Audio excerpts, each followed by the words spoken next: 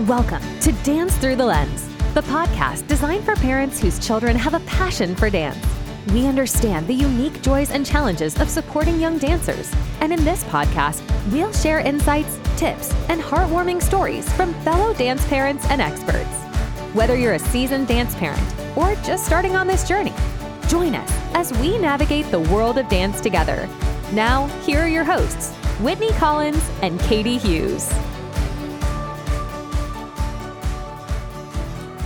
Hey, Katie, how are you doing? Hey, Whitney, I'm great. How are you today? I'm doing so good, and I'm so excited because today we're going to be sharing an interview with our first guest. It was so exciting to have the girls come and talk to me a little bit about their experience for the upcoming show. Yeah, so we're definitely in Nutcracker season right now, and studios that aren't doing Nutcracker are likely doing festivals or, some kind of Christmas something. They've got something going on for the holidays.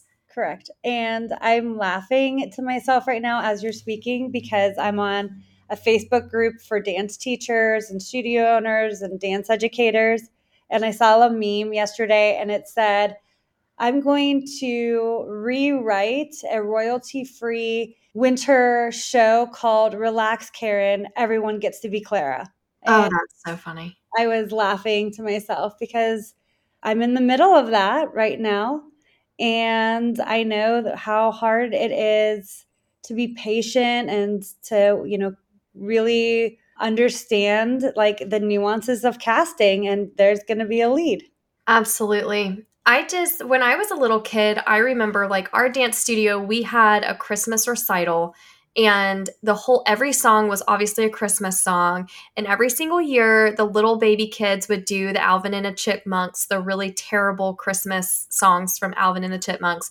And it wasn't anything, it was just a way for the students to showcase what they had been doing that whole fall semester or whatever. But we actually were very close geographically to the Atlanta Ballet, and they would do open casting calls every year. And they would do open casting calls for, some of the more minor roles, like so Party Girls and the Nesting Dolls, and, it was a toy soldier. So if they needed kids to fill those spots, they would do the open casting calls. So fun. So tell me, did you ever go to one of those casting calls? I did. So a whole bunch of my friends, we got together, and I actually, we didn't have podcasting back then. I don't even know how we figured out about it. There was probably an ad in the newspaper or something. So yeah, a bunch of my dance friends, our moms got us all together, and we went up and we auditioned for the Nutcracker in that very first year. A couple of us were toy soldiers. And it was just such a really cool experience. But, none of us really had Clara dreams. They were saving those spots for their company kids. But even still, even though we had very minor roles, I remember dancing around my living room, pretending I was Clara, just totally in my Nutcracker era. It was just the most fun thing ever. I love that. Yes. So my experience growing up with the Nutcracker is that the Pittsburgh Ballet Theater does Balanchine's Nutcracker. And so we audition every year and they cast internally through their training school. I was always very tall for my age growing up, so I was always cast in boy roles. I really delighted in it because it was acting and it was kind of fun, but I did always dream and kind of envy the party girls who got to have their hair in curls and wear the beautiful Victorian dresses, and especially Clara, because she had this beautiful pink dress and, of course, gets to travel through the land of sweets. Well, let's just back up for a second, because the boy roles in the Nutcracker, I feel like all of those boys are a little bit mischievous. So I'm sure that was a lot of fun playing those roles. I just remember a lot of the male professionals, they always had the most exciting parts in the Nutcracker, like the Chinese. And actually, when we did the Nesting Dolls one year, the mom was a male dancer. And so he was on top of this big platform and he was just hamming it up. And it was a lot of fun to see the energy that they brought to those roles. Oh, I love that. Right. So Mother Ginger is typically played by a male identifying dancer. And it was really fun. We did over 30 performances each season. And throughout like the development of the show as it would go on through the season, I just felt like we got to like get more and more into the acting. So we would have like a secret handshake as party boys.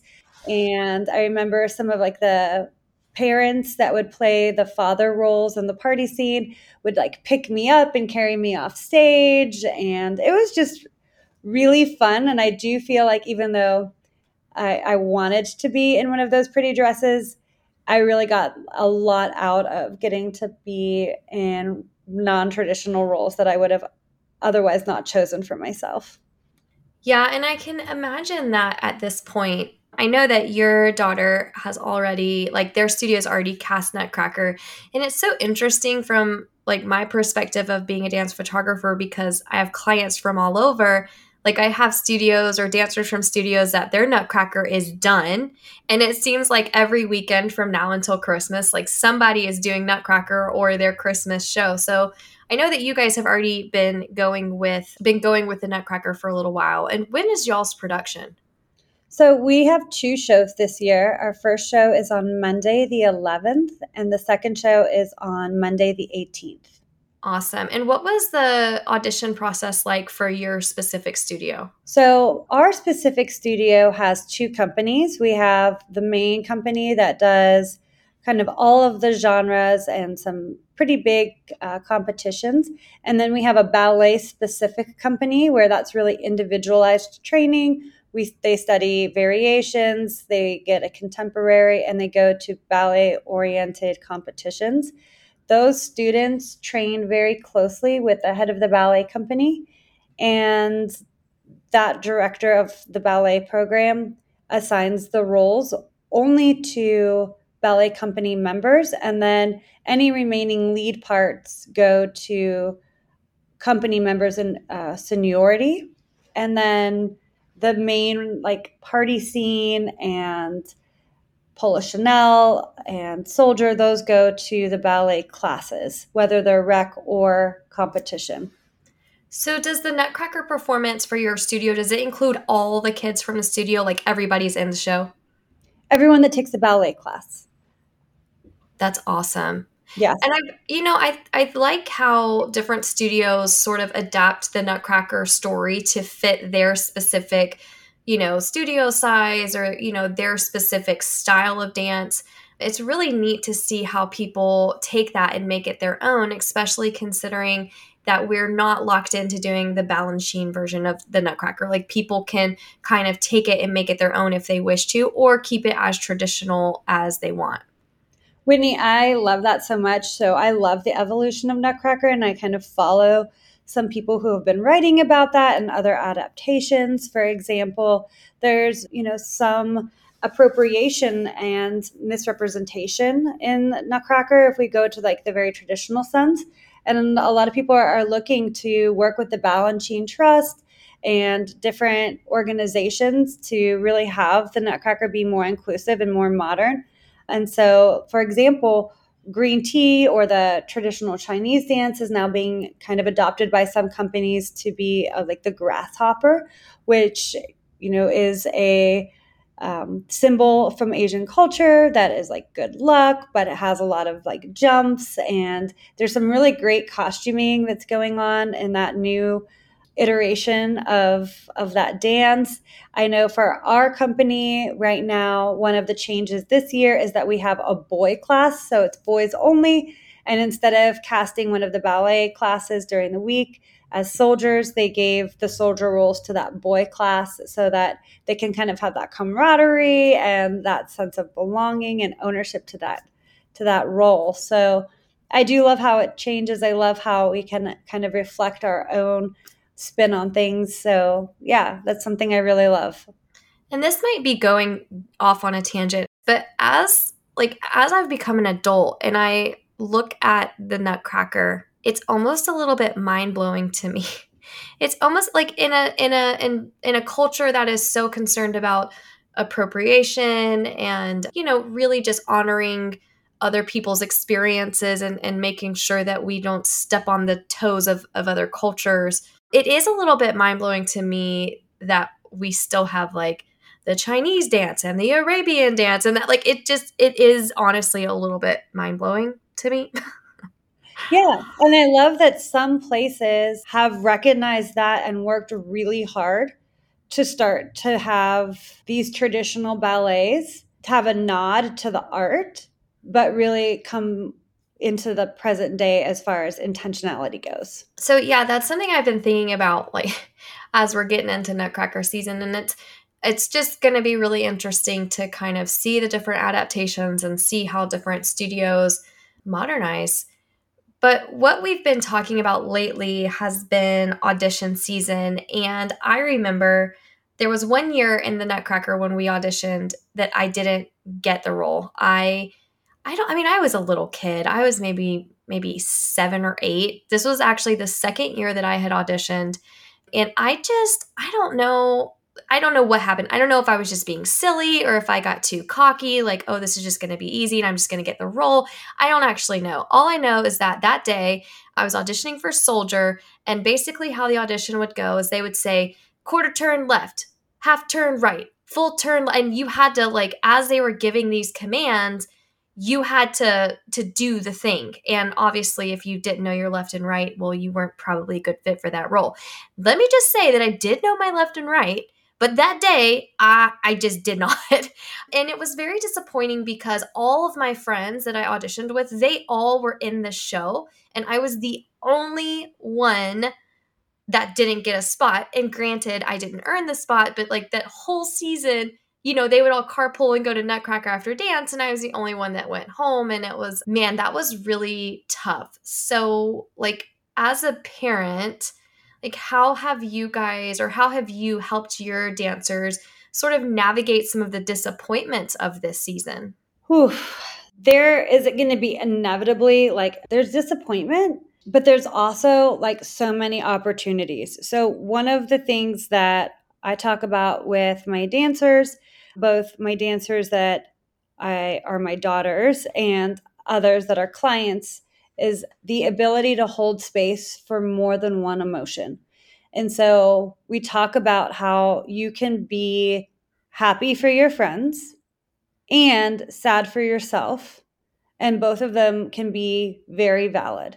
Being able to like recognize that you can have a dynamic feeling, you can hold space for both can be valid.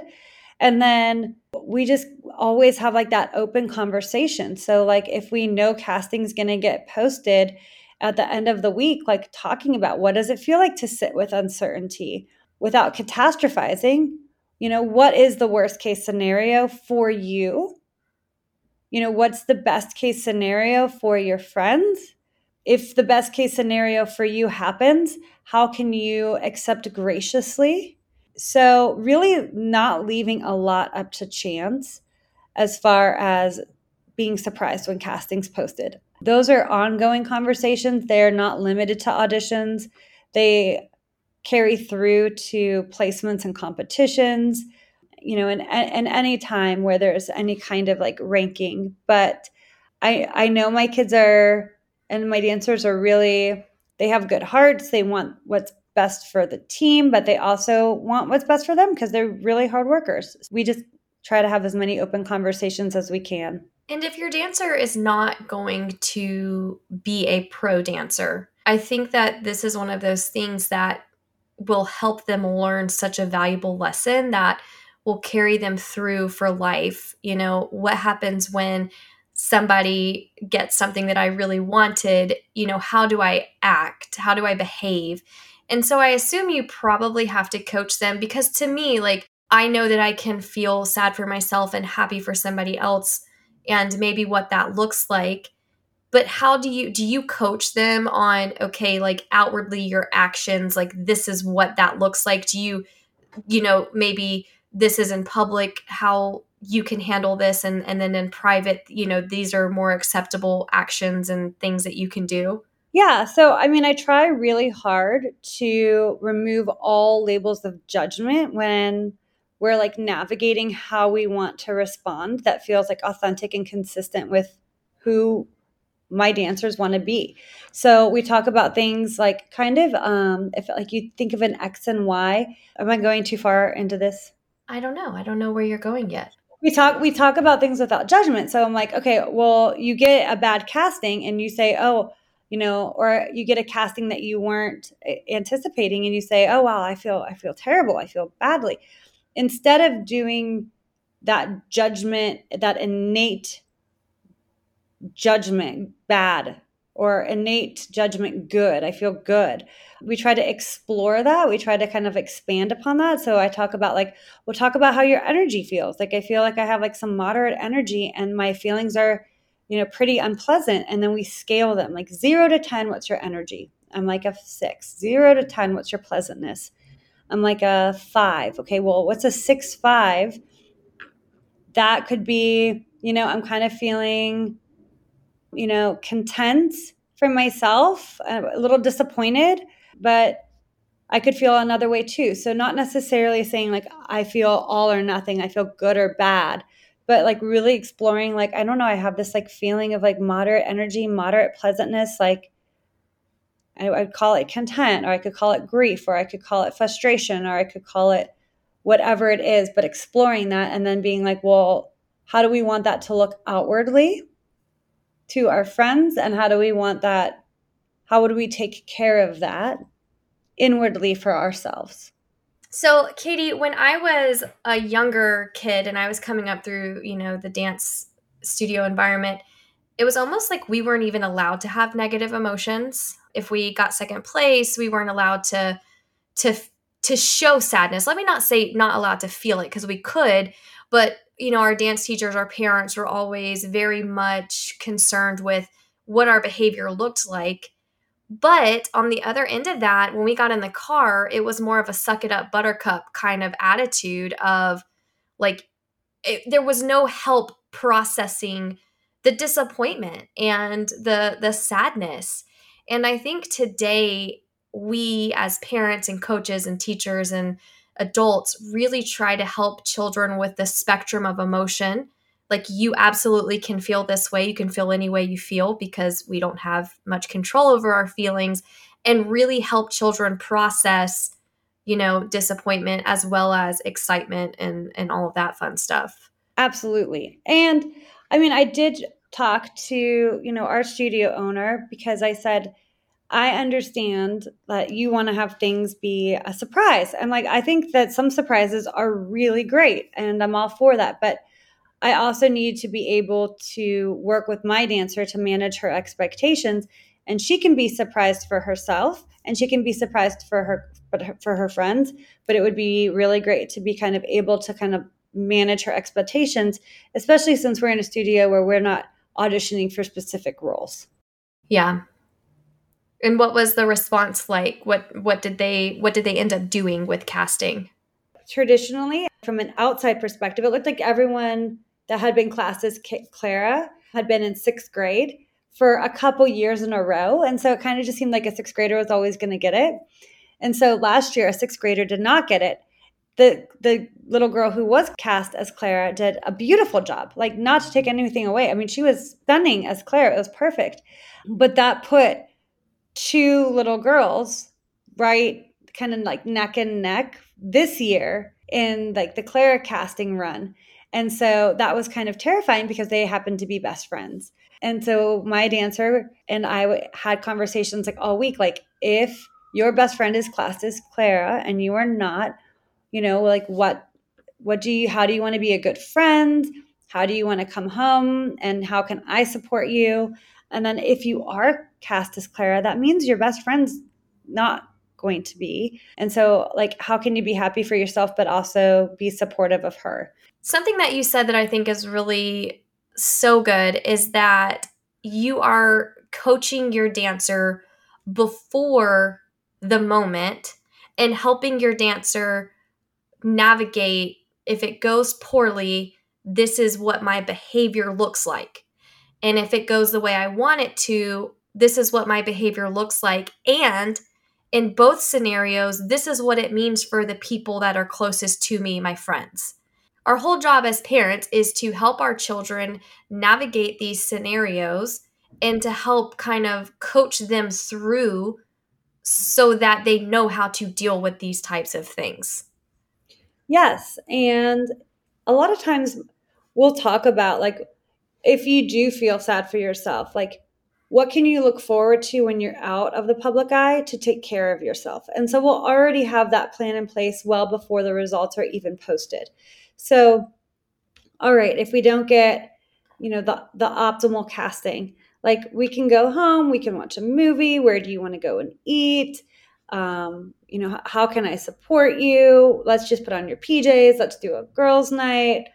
Stay off of social media, that kind of stuff. So we already kind of have that plan in place. And similarly, all right, well, if you do get, the casting that you're looking forward to, how can we, honor the work that went into getting that role?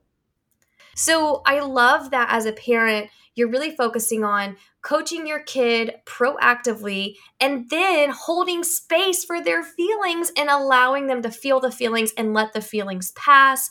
And whether that's, giving them the space to be sad and kind of helping them work through that, or going out and celebrating. You're asking your dancer, what do you need in either case? And I am here for it and ready. And I just really love that because I feel like that has come a long way in the last 40 years. I do too. And when I work with the college students in our perf department, they're really so creative in the ways that they cope, the ways that they, respect their castmates, the ways they respect their craft, because ultimately our dancers, our performers are in a really unique position, especially when they're minors, because they have all the pressure from us parents, whether we intentionally put it on them or not, of our investment.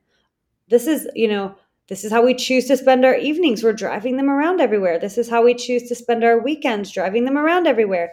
This is where we choose to put our financial investment, our time investment. So they have all of that in them. And like, we do it with an open heart. That's what we want to do with our time. It's voluntary, but they're aware, like, they're aware of what's going on.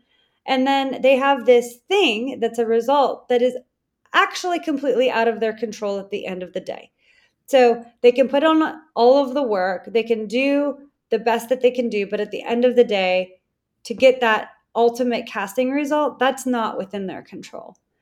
So really working on knowing what's within your control, what's not in your control, being okay with a little uncertainty, and then knowing that your feelings can be valid, they can pass. We do some visualization, we do mindfulness, we do guided imagery, we do toolbox building. But yeah, auditions are an important part of life. They're really great learning tools if we use them as such, as learning opportunities, because there's always another audition. And what I loved so much about the interview that everybody's about to hear right now is kind of how the girls were talking about, and I don't want to get too deep into it because we're about to play it for everybody, but the girls were talking about, I was really sad at first, and then I realized that not getting what I wanted in that moment helped me by XYZ. And they were able to retrospectively see, like, the growth that had taken place in the time that they didn't get the role or whatever the case. And I think that is such a mature,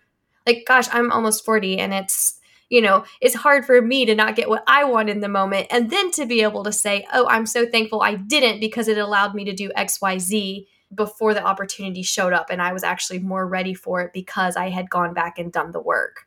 100%. Super lucky, because the two little girls interviewed are remarkable kids, and they're really supportive, and they do have a very mature outlook. But also being able to talk about it, I'm always a proponent of the more the merrier. Talking about these things creates a culture of resiliency, of being happy for each other. And I really, truly believe that working together, working hard together, putting in the work, it helps from what I see, it helps others be happy for their friends, because they know how hard their friends work.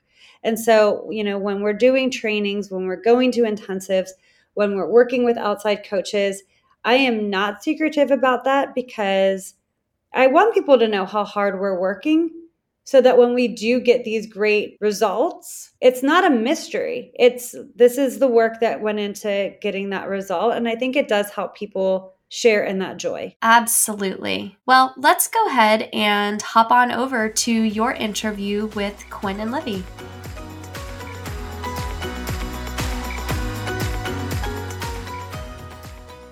So you do a lot together above and beyond regular classes. Is that right? Yes. And you ladies have some pretty high goals for yourself. Yes. Mm-hmm. And you compete against each other directly. Yes. Probably a lot of the time, like Quinn would go and then I would go, or I would go and then Quinn would go. Yeah, it's usually, our numbers are usually right after each other, so it's kind of like, sometimes I wish it was like Livy, then somebody else, and then me, so we can like both celebrate each other, but it's kind of just like, Livy goes on, she goes off, I walk on. Because sometimes I feel kind of bad because at ballet competitions, I remember the moment, because last year Quinn did graduation ball as her variation, and after she walked off the stage, I was just walking on the stage, and I felt really bad because I couldn't like come and congratulate her after her solo because she does such a great job. Yes. Like sometimes we're in different divisions because of styles, like at main-based dance competitions. There's usually like the tap section, which I'm not as much as the tapper as Livy, so I don't really do any tap solos, where maybe I have a lyrical number, Livy's in the tap section, so we both get to have our own like winning accomplishment in that category.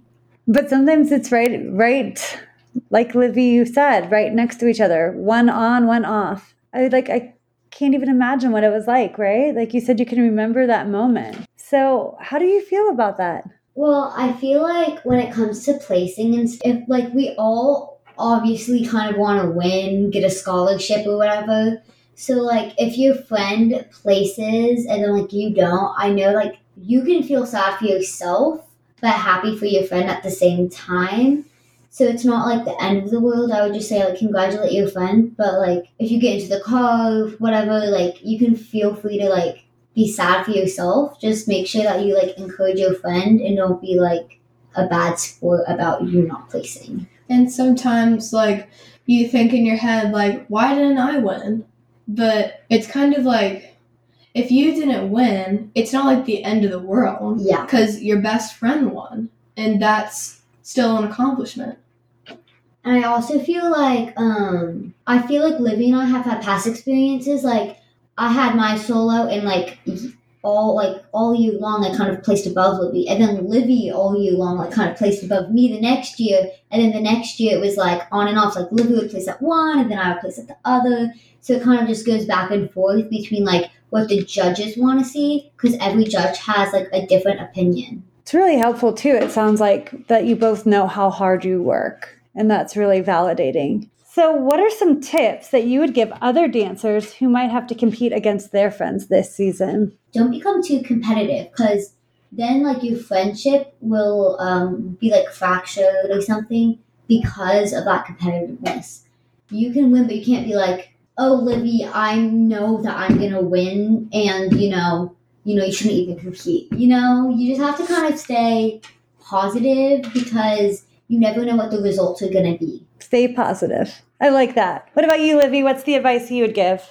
The advice that I would give was probably whatever you do in your competition, if it's just ballet or just competition, I would encourage you to like always go backstage with your friend, maybe like carry their water for them, like after their solo. I remember at ballet competitions, my friend Sienna, and she has a pod with Corbin, and I would like hold her water, and when she comes off for her next part, I would hand her water, she would drink some, I'd be like, you okay? She'd be like, yeah, just a little bit tired, and then she would go back on, and then we would just have the end, she would come back off, we would go back to the dressing room and like celebrate. Sienna is one of my really good friends too, and I would always just say, you just gotta be there for them. Even if you didn't have the best day in dancing, you just have to always like stay positive. Yeah. Leave it on the dance floor, right? You work really hard every day. You go to the competition, you do your best, but after you compete, then you just focus on being a good friend and a good teammate. And it sounds like that's something that comes really naturally to you ladies, but also it sounds like something that you've really thought about and really worked hard to like live and set the example. I love that. I remember, Livy, when we would get ready for you guys to go on for your solos, you'd be like, okay, guys, I'm ready.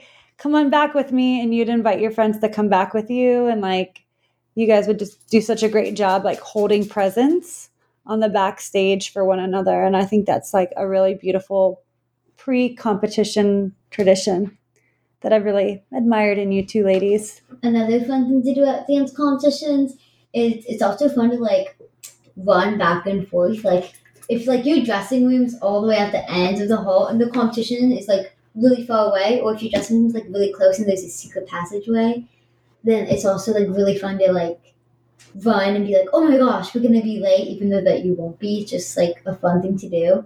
Another thing that Livy and I like to do is we'll like take our phones and we'll kind of walk around and we'll try to find like secret passageways to like go to the stage or something, or kind of just explore a little bit, but we always have our phones just in case something happens. Mm-hmm. And I feel like it's really encouraging too, like when you have your friends in the wings and then maybe you're doing like a chalet towards the wings or something, and then you're like spotting the side, you're like spotting your friend, you see them like smiling at you. It's just like, well, yeah, like if you don't have that much faith in your dancing at that point, you can know that they have faith in you and that you shouldn't just like stop trying. I love that. So what I'm hearing is like you guys love to like run down the halls and find secret passageways and connect on the stage and create traditions and swim in the hotel pools and have your meals together. And so even though you guys do compete against each other, it sounds like really the majority of your experiences are making memories and just kind of like being in the moment, being kids. Yeah. Yeah. Right now, it's Nutcracker season. What role were you hoping to get this year? Livy, what role? I really wanted to get Clara this year. Quinn, what role did you want? I really wanted to get Clara this year. Oh, man. All right. So what was it like knowing you both wanted the same role? For me, I was like, well, I really want to be Clara, but if Quinn got Clara, I would still be happy because maybe like next year, like I would have been Clara the next year. Or like if I got it, Quinn would have done it next year. But the happy thing about Wait, no, don't spoil it. You cannot spoil it yet. I have to say my part. But since we both wanted the same role, it was kind of nerve-wracking because if you, like, because we get a casting list every year and they, like, hang it up on the mirror. So if you walked in and you, like, saw your friend's name instead of yours on the board, it's kind of like heartbroken. Oh, like that feeling when you get on an airplane, when you go too high and your stomach kind of just, like, drops. And what happened? We both got Clara. You both got Clara. So you guys have been double cast as Clara. Super wonderful. It might not always work out like that, but this year it did. What did that feel like? It's kind of fun because now Livy and I get to like share the excitement of the role, and it's also now we kind of get two featured roles because in one show, Livy's Clara and I'm the lead angel, and then in show 2, I'm Clara and Livy's the lead angel. So it kind of gave us instead of like one role, it kind of gave us two to work on, and we get to like experience us both being Clara and having like the same experience with it. How about you, Livy? Well, I feel the same way as Quinn does because if we both get to share something together that we have never gotten to experience before, it's like you're not going through it alone.